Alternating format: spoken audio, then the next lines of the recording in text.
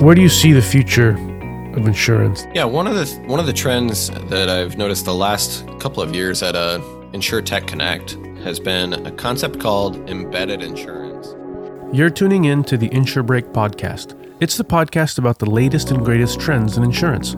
I'm your host, Ash, and I invite you to join us as we interview experts and executives in insurance, covering innovative practices, technology advancements, and insight into the future of insurance.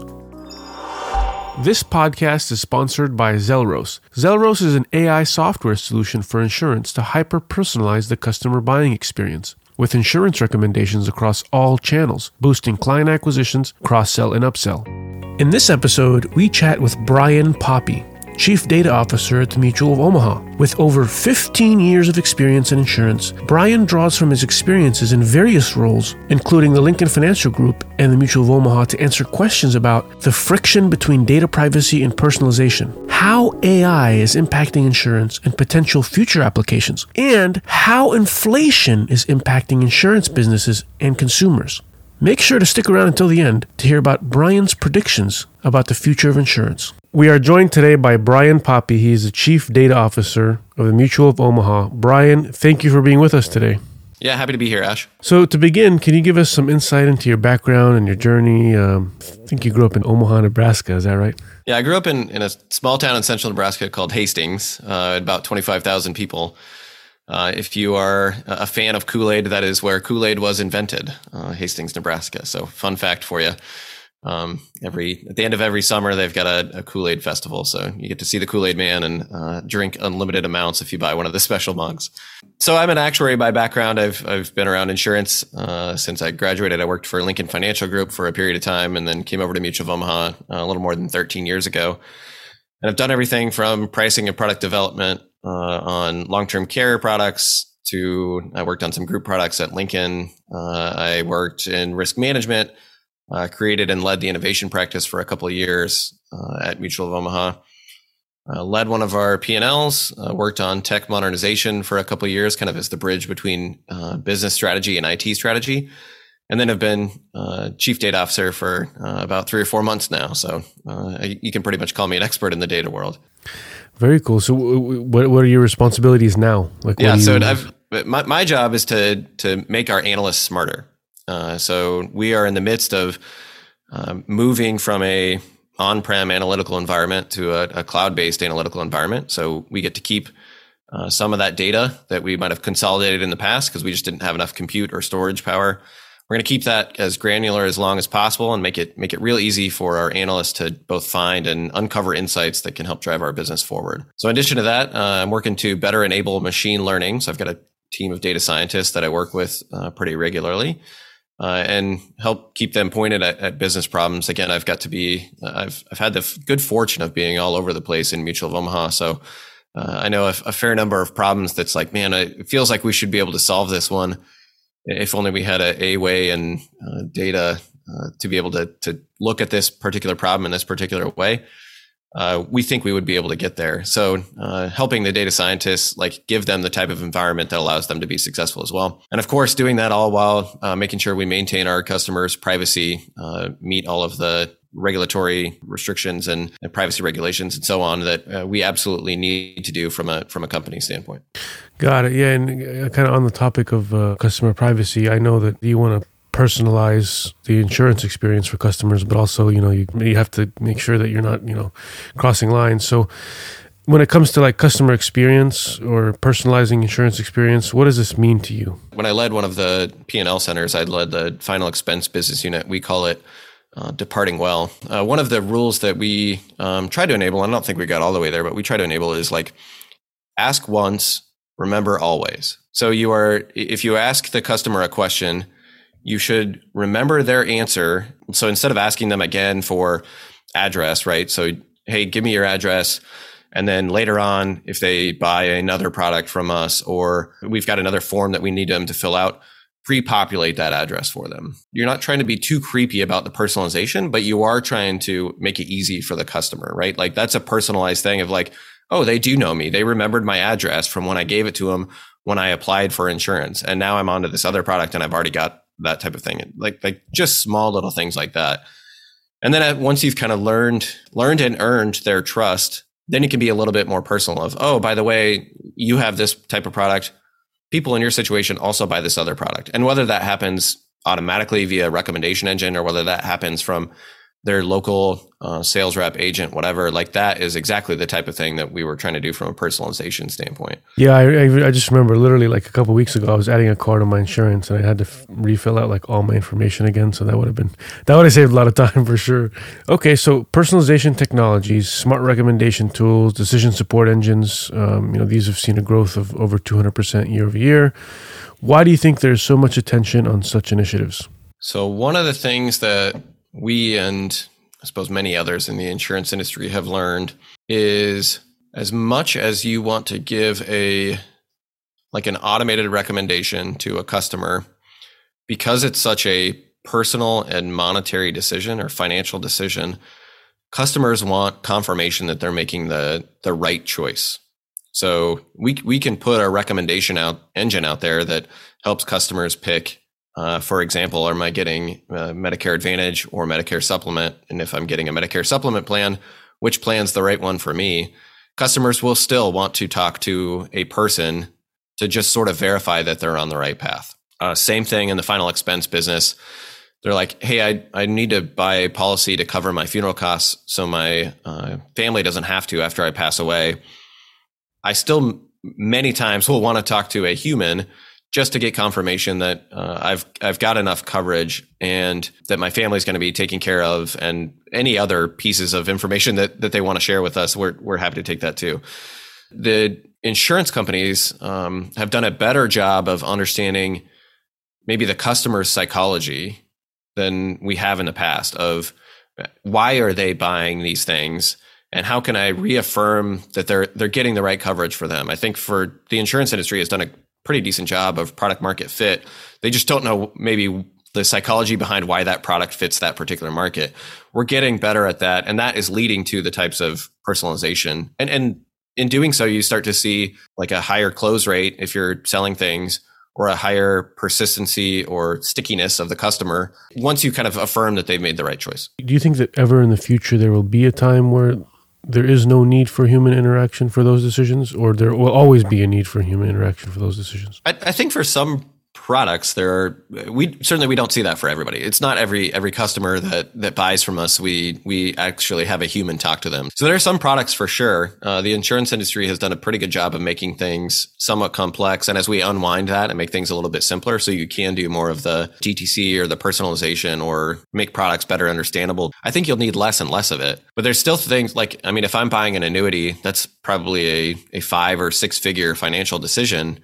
And generally, I would want to talk to somebody about making that type of financial decision, even if they're trying to sell me on it. And I know they're trying to sell me on it, I would still want to talk to somebody to get confirmation that we're doing the right thing. So there's probably things like that I think are going to require some sort of human interaction for a while. Like if you're making, again, 6-figure financial decisions, in general, people don't do that completely blind. They want to talk to somebody about something like that. Even some of the insurance products have tax implications on at a personal financial level. And so if you're trying to have some sort of tax play in conjunction with the life insurance policy you just bought, that's certainly something that you would probably want to confirm that, hey, does this work the way that I think that it does? On the other hand, right, you've got folks in the auto and home insurance industry, those are relatively straightforward. I know I've bought plenty of those products in the past and not talked to a person and not felt like I needed to. So as either the market gets more comfortable with those types of products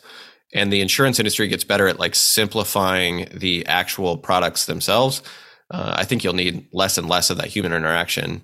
But there are some things that's even when I gave the example of Medicare earlier, when you turn 65, there's a lot of things that happen, including potentially retirement. And so as part of that, you've generally got some questions because you've gone from either accumulating assets through your working years, through having probably insurance provided by your employer, to now all of a sudden it's a switch to a government sponsored program and whatever else you want to do from a supplement or advantage type product.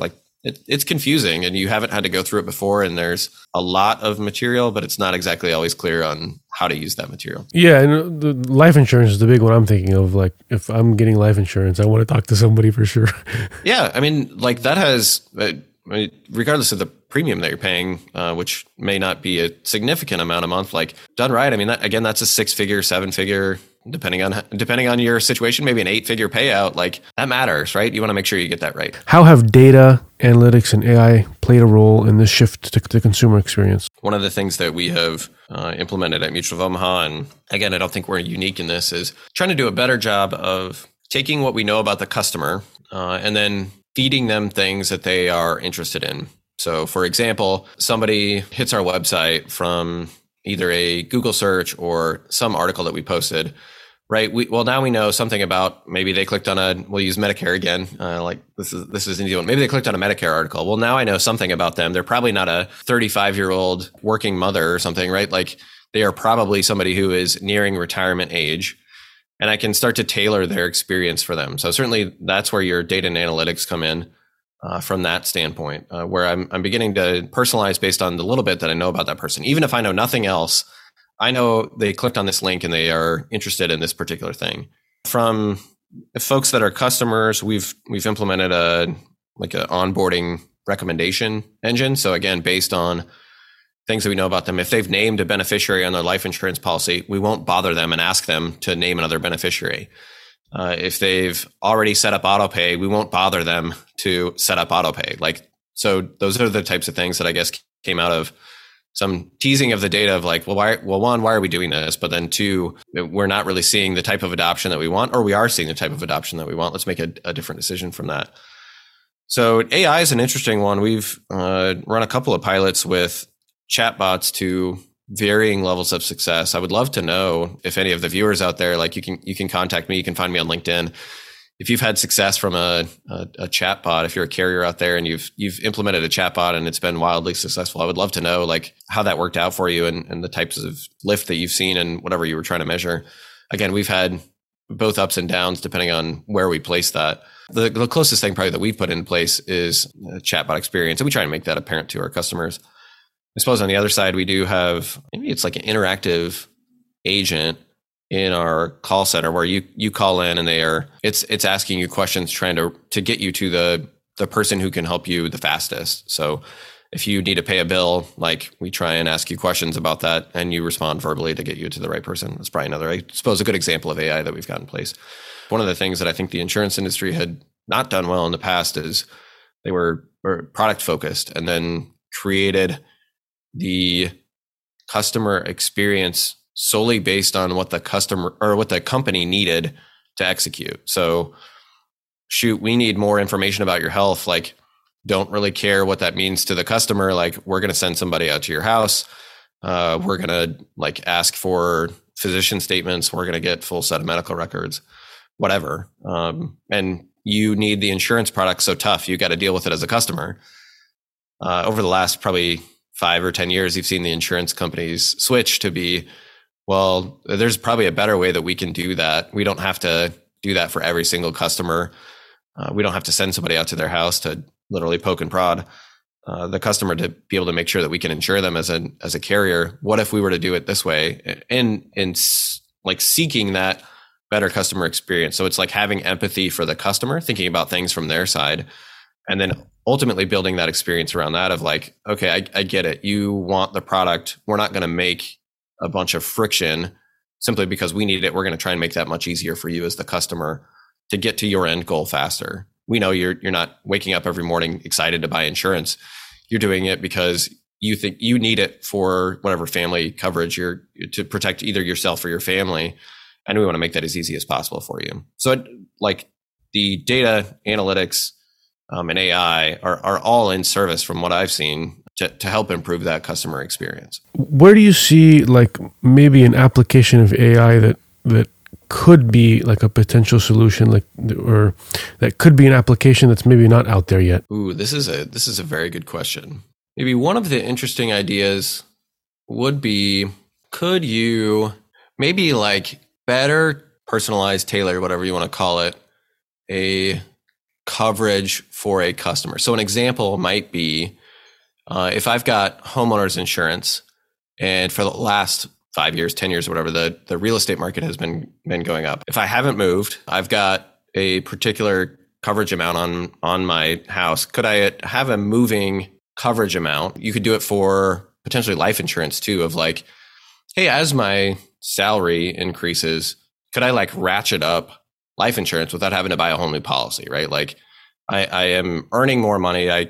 Could I get more coverage just because like the first time I bought it as a way to help cover a particular like situation, right? I haven't seen that happen yet, but that might be an interesting one to consider. Okay, on the legal. So how do you ensure the protection of consumer data privacy while serving their needs for a more personal touch? This is one that we are actively struggling with in my role as chief data officer. We have clamped down based on source systems. So you can imagine we're a 100-year-old insurance company. We've got a whole bunch of like technology systems that back policies that go back probably 50 or 60 years. There's some of them.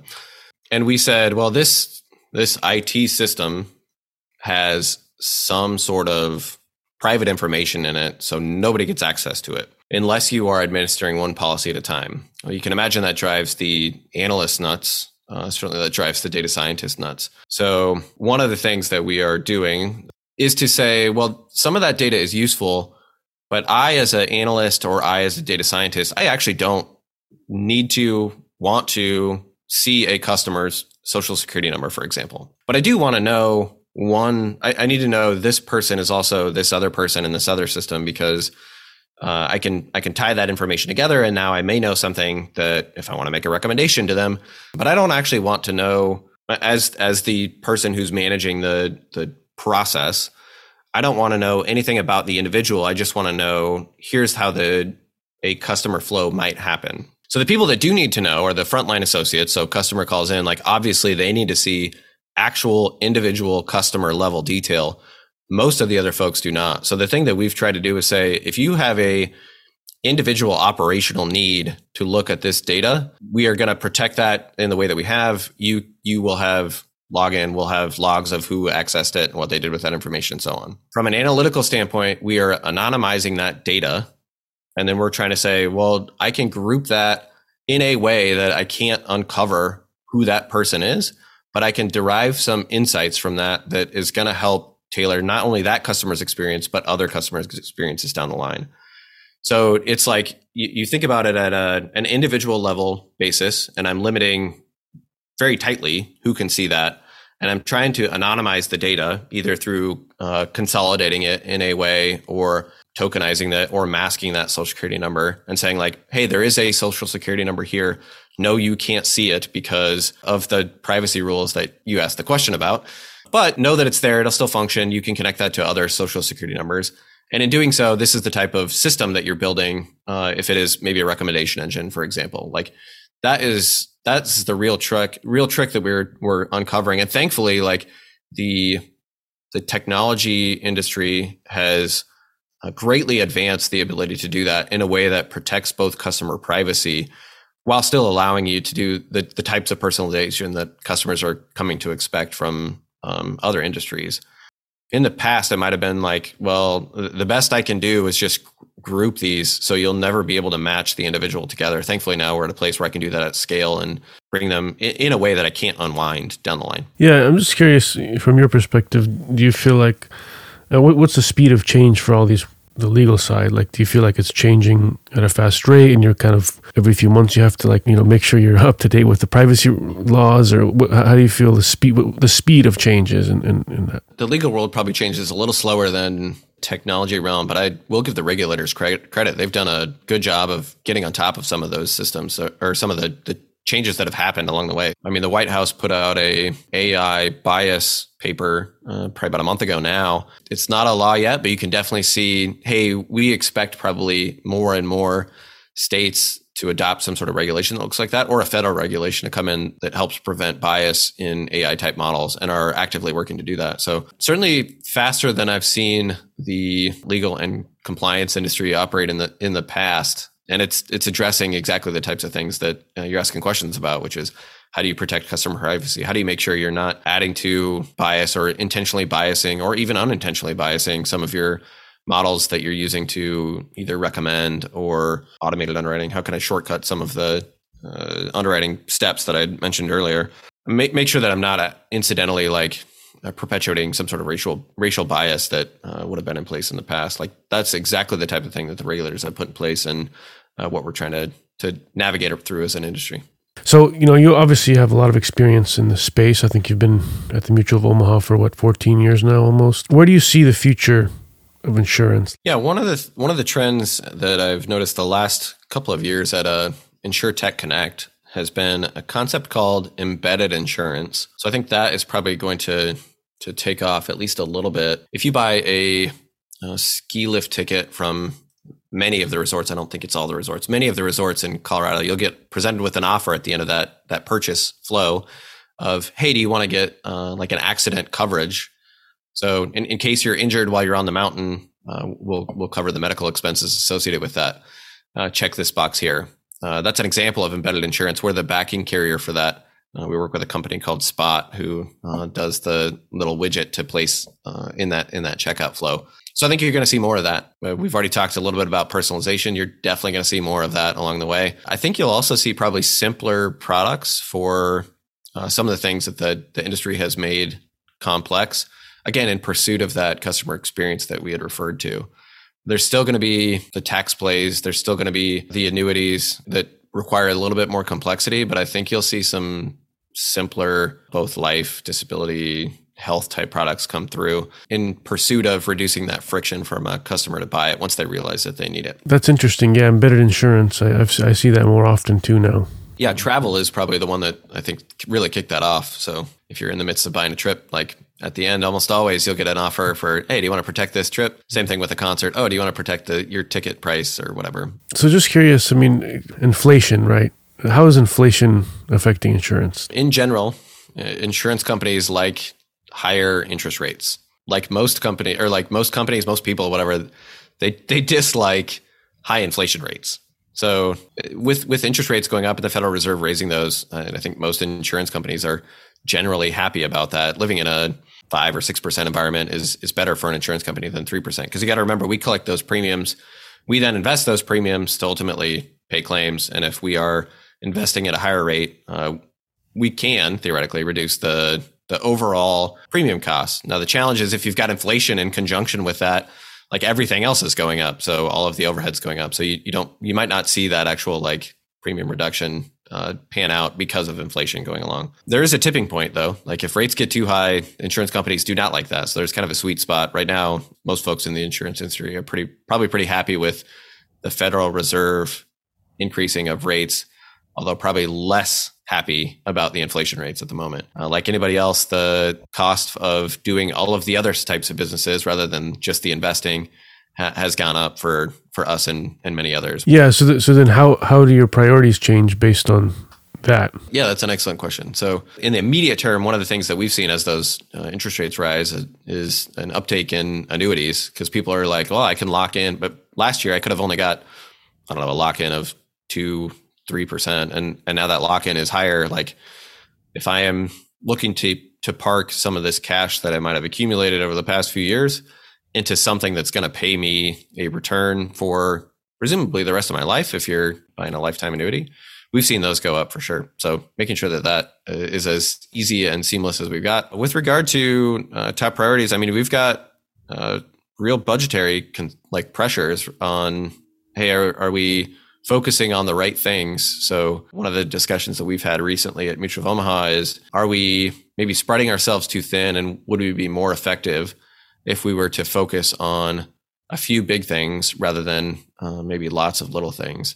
It certainly maybe sharpened the things that we're working on, because with inflation as high as it is, that might not pan out in the way that we wanted to. Our investment team is like, hey, if you can generate some more cash, we can lock in these high rates for you, which is, again, ultimately going to help both us and our customers out for the long term. Bonds are an interesting move at the moment. I can get rates of 6 or 7 or 8% as a forecast. Whereas before, that doesn't make any sense. If I'm only getting like 3 or 4%, I should probably be investing in the stock market. We always ask each speaker about the diversity, equity, and inclusion. What are your thoughts on DEI in the insurance space? And do you have maybe a personal story you could share? Yeah, I'll actually pull a recent story. So since we, and I assume most companies in the financial services, have gone remote, I think we've seen diversity increase. Now, whether that's carried through to equity and inclusion, I would hope, because you've got a more diverse group. So people who may have not the majority identity feel a little bit more comfortable, because it's not they're not surrounded by folks who they may not identify as like themselves. Certainly with the remote world, it's more difficult maybe to build community than the traditional way of building community, but we've done a decent job of better utilizing Teams to have either group happy hours, or we try and start many of our meetings with some sort of like icebreaker, whereas before we might have just gotten straight down to business in the office. So the personal story that I was going to tell is we bring together my team, the enterprise data team, roughly twice a year. So it was maybe 2 or 3 weeks ago, we brought together the team. I was lucky enough to have dinner with several members of my team. And looking around the table, like I was in the minority, and you can see I'm a white male, and I was in the minority racial group. I was in the minority from like a gender standpoint. So certainly we have increased DEI, and I mean, my personal story was just like recognizing that, right? That might not have happened before we had gone fully remote as a company. Wow, that's really cool. You're saying that's interesting, because like the past speakers we've talked to are saying that, like industry's a little bit behind, it's still lacking in diversity. And you're saying that when you guys had that dinner, there was a lot of diversity. That's great. Okay, if you can go back 20 years and talk to the younger Brian Poppe, what advice would you give your younger self? I actually might have spent maybe a bit more time formalizing my tech knowledge. I have always enjoyed being around computers, but didn't really focus on that in school or even out of school. It was more of this is a fun thing to toy around with. Yeah, it's fun. It's fun to play video games or manipulate Windows 95 to do whatever it is that I want it to. But I might have been a bit more intentional about coding, or thinking about maybe how the internet might change things. This podcast is sponsored by Zelros. Zelros is an AI software solution for insurance to hyper-personalize the customer buying experience, with insurance recommendations across all channels, boosting client acquisitions, cross-sell, and upsell. Thank you for tuning in to the InsureBreak podcast. Join us next month as we interview another insurance executive to gain insight on innovative practices, technology advancements, and what the future of the industry looks like. See you next month.